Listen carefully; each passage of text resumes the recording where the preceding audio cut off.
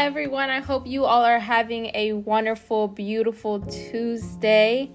It is a little bit cloudy outside, but it does not mean that we should not have good vibes. Also, thank you so much for everyone listening to every other 2 episodes that I've had recently about toxic relationships, as well as I have talked about, just an overview of what this podcast will be. Just to let you all know, this podcast will actually be a little different. This episode's a little different than every other podcast I've had. Today we're going to talk about a upcoming DMV artist, which is, by the way, really nice, really talented in what he does. I'll just be asking a little bit questions. He'll answer. He'll give a little bit about what he does and a little bit more like that. So let's just get this started. So Trey, if you would like to introduce yourself, and then after you introduce yourself, I'll ask you some questions. All right. So, hi everybody. I guess I'm Trey or Traylon. I'm a photographer. I've been doing photography for about 4 or 5 years now. I started in 2016. Mm-hmm. But I didn't really take it serious because I was a fashion designer at the time. So I did fashion design for a few years. I started doing that in 10th grade.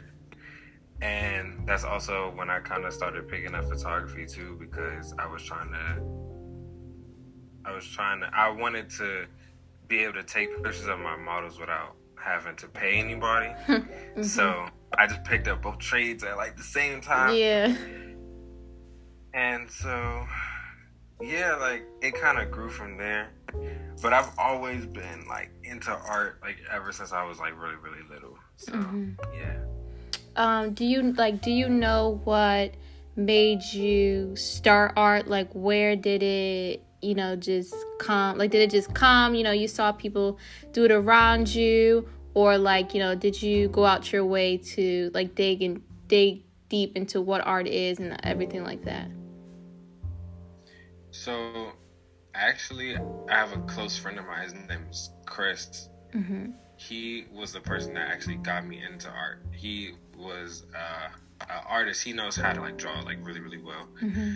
And so when I was about 6, I want to say, he's maybe 2 or 3 years older than me. So he was about 8. Mm-hmm.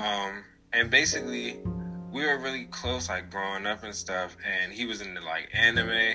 So he would draw the anime characters and stuff like that, and I always thought it was really, really cool. Mm-hmm. So one day I bought a journal, and we had linked for something. Our parents was dating at the time, so we had linked for something, and he drew a character, but he didn't finish it. Mm-hmm. So I finished it in the art style that I knew. I guess back then I was 6, 7, something like that. So I used to draw it's kind of abstract. I used to draw shapes and stuff to make pictures. Mm-hmm. So I drew I finished the character with a whole bunch of different shapes and stuff, and I was proud of it. But because it didn't look like his art style, I was I'm gonna keep at this, and I'm gonna get good at art, at drawing and stuff. Mm-hmm. So from I said, I was 6 or 7. So from then all the way up until 6th grade, I wanted to be a cartoonist. I was always drawing different characters. I had created my own characters and stuff like that. And then when I was in 6th grade, I got into shoes. I was always kind of the weird kid, you know what I'm saying? Mm-hmm. I was real big into anime. I used to run like Naruto during recess and shit like that. Oh, can I curse? Can I curse or no? I'd rather not. Okay. So I used to run like Naruto and stuff, and people would always call me weird, and I'm I never really fit in, I guess. Mm-hmm. But when I got to about 4th grade, I met somebody else. His name is Robert. Mm-hmm. His parents kind of cared more about clothes and stuff like that. So they would buy him like the nice shoes and stuff. My parents didn't really, they weren't fond of spending like over $100 on shoes. But like, of course, that's what everybody had back then, or most people. And you weren't cool if you didn't have like some Nikes and stuff like that. Right. So he decided to give me an old pair of his Nikes. And I was in 6th grade. I had like a small foot. I wore like a size probably like 7, and I think he wore like either a 9 or a 10. But I still wore them shoes. Like, I was like, look, I don't have no Nikes. I'm tired of being not cool. And yeah, so basically I was like, I'm gonna wear these shoes no matter how big they are and all that. And my parents got on me. They were like, why are you wearing like other people's shoes and stuff? So after that, that's when my parents were like, all right, fine, like we'll start paying for shoes or whatnot. So I got my first pair of shoes, and they were fake. And like I was always getting like, I guess like roasted or whatever. Like they was always making fun of me because they saw that my shoes were fake. So what I decided to do was I was going to take my love for art and my newfound love for shoes and put them together. So I drew on them. And then the making fun kind of turned into idolization. They're like, whoa, this is cool. Right, that's dope. And so that was kind of a way that I could be me and still be accepted. You know what I'm saying? So yeah, like people started hitting me for shoe customization, and I'm like, I'm in 6th grade. I'm like, I don't know how old you are. I think like 13 or something. Yeah. So I'm like 13, and people are paying me like $30, which is a lot for a 13-year-old. Yeah. Back then, like they're paying me so that I could, make art on their shoes. And I guess with the love of shoes, then came the love of clothes, which ultimately grew into my love of fashion. So, yeah, everything kind of came full circle for real. So I know they don't know this, but we did talk previously before this whole entire podcast, but you told me that you published 4 photo books. If I'm wrong or if I'm accurate, can you tell us just a little bit more about that? Just to also get more into depth of, your photography skills and whatnot. Okay, so yes, I did put out 4 photo books. Because I want my photography to, I guess, live on past social media. Because as well as social media is doing right now, I really feel like it's not going to be here forever. I feel like there's going to be some new thing. So it's always best to have some type of like physical form of your work. So yeah, I took the time to actually create 4 photo books. And I have a series. It's called Negative Space. So that's where majority of the photo books lie. Like that's the series that I'm proud of, actually, the most proud of. And so where is that? Oh, I did not mean to cut you off. Where is that located at? Where can people find that? It's on MagCloud. So if you like Google my name, like Traylon Moore, then it'll pop up. And or if you go on magcloud.com, you could just search my name. Okay. And the series will pop up. All of my photo books that I made will pop up. Okay. So yeah, and it was fun.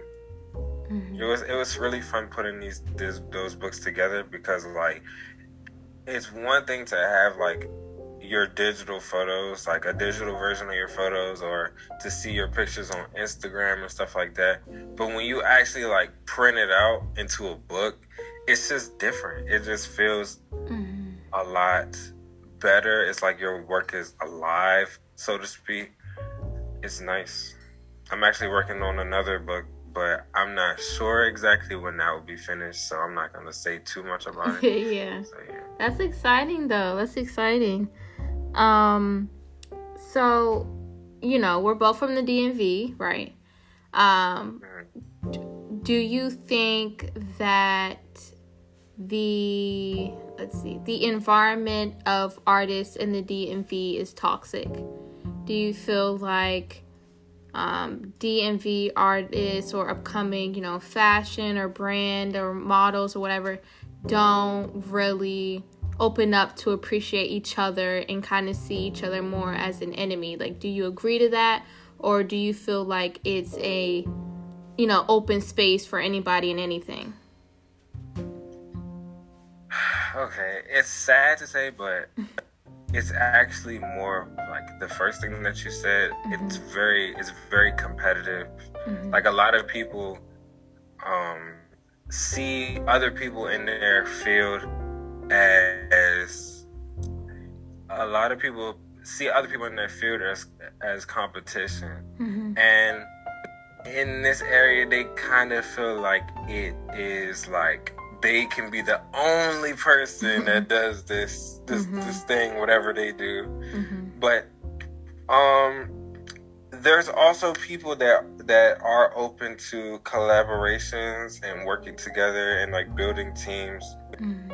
But I mean, yeah, it just depends on the person, honestly. Mm-hmm. But I feel like what our biggest problem is as a creative community is people tend to put up like almost make like double lives. Mm-hmm. If that, so to speak. It's like basically they are open to collaborations and stuff, mm-hmm. but then they'll also make or put pieces into play just in case like somebody tries to backstab them, then they'll still be good.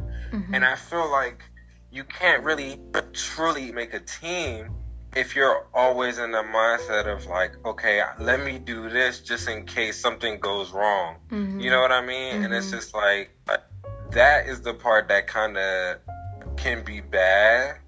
Because mm-hmm. it's like people are always trying to build a team, but they're being like, okay, just in case I get backstabbed, or just in case this person isn't serious, or just in case. And it's like, bro, you have to put 100% faith in whatever team you're trying to build if you want it to actually be successful. Exactly. So. Exactly. Yeah, it can be problematic at times, but, if you find the right people, then you should be fine, honestly, mm-hmm. when building a team. Yeah, I know for myself, when I did the live with Brienne, we were talking about how, some DMV people, when it comes to business, brands, modeling, etc., like I said previously, you'll reach out to them and they don't respond because they make a assumption off of your page, your follower account, anything like that.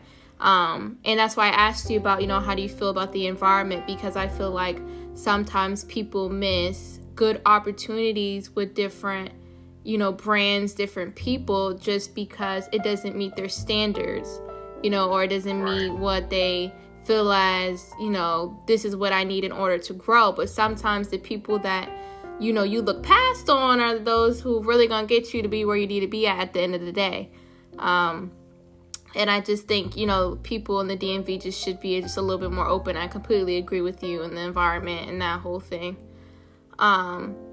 My next question is basically like, again, we were talking previously and you said you worked with, rappers, or, people like that, can you just explain on that just a little bit more? Yeah. Yes. So I worked with a few local artists. Mm-hmm. I've worked with like Big Flock, No mm-hmm. Savage, mm-hmm. Young Manny. I worked with a lot of music artists in the area, and to be quite honest, it's because I'm not normally like, I work with a videographer that's also mm-hmm. Well known in the area, and most of the time when I'm working with these music artists, then I'm working with him. So because it's not really my shoot, so mm-hmm. to speak, I can't always get the outcome that I want. Right. But it's still nice to get to work with these people and get to see how they are, because a lot of them, well, I'm not gonna say a few of them aren't what you may seem, but then a few of them are exactly what you think. It's crazy. But when you actually get to see these people in person and not in the video and not hearing them say the lyrics to your favorite song, it's like wow, you look at them and you're like, wow, this is a real person. You know what I'm saying? Like this, they're no different from anybody else. And that in itself can be a nice experience. But yeah, a lot of them, some of them really are about what they be saying. So, those people, it's still a nice experience, because you can because ultimately it's like, okay, they're creative. Like, past everything that they may say or how they may live or whatever, they're still creative and they still are prospering in their field. So it's like, you have to give them that respect. Right. And you have to see them for that. But it's also stuff that comes with it. But I mean, hey, that's what they choose. It is what it is. So. Yeah. Just a little bit, 2 more questions. As an entrepreneur, what is a typical work day for you? Like, what is, the start for you and what's the end? What's the process for it? What does that look like for you? Okay, so it's actually a lot of for me, it's a lot of waiting, because I am a photographer, but I choose to shoot film. Film photography is kind of like, that is photography, but in the way before they had digital cameras. So you have to get your photos developed and stuff like that. And there's not a lot of local places that do it. So I actually have to mail my photos off to, or my film off to a photo lab in Florida. So for me, getting work back is actually a kind of a slow process.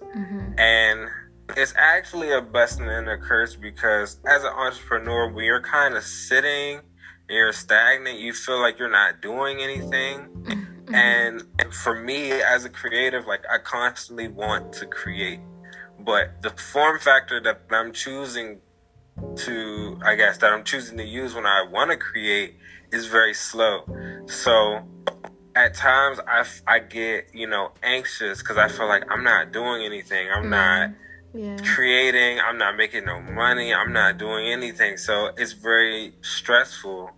But then when I do get my photos back and I can edit them and I can send them to the person and I see the joy in the person's face because they love all of the pictures, then it's like, okay, now I remember why I do this. Or when I have a project that I post on social media and it gets a lot of love and a lot of interaction and people are enjoying it, it's like, okay, now I remember why I do this.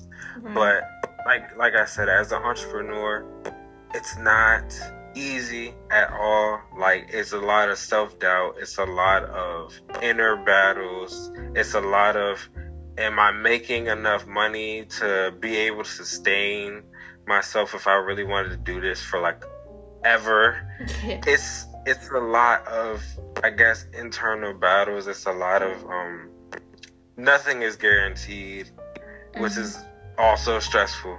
So you really have to be patient with yourself and be patient with your work, be patient with your craft, so that you don't so you don't beat yourself up and kind of feel like a failure all the time. So you have to have a very strong mind, I feel. Yeah. That leads to my last question, actually, that intertwines it. Basically, for someone who's looking to be an artist or doesn't feel motivation right now, or wants to be an entrepreneur, or wants to do photography, fashion, or anything, what advice or what's one thing you would say to them, to encourage them to keep it going? What would you say? I would say make sure you are very, very, very serious and passionate about whatever it is that you're doing, because it's very, very slow. You're not gonna have. It's no instant gratification when you're an artist. You have to learn your style. You have to learn what makes you in terms of art, like your personal, what makes you unique as an artist. As an entrepreneur, you have to understand that a lot of people do not make any profit for 5 years. That's like the norm. You know what I'm saying? So a lot of money that you make, if you end up making any money off the break, is gonna have to go back into your business.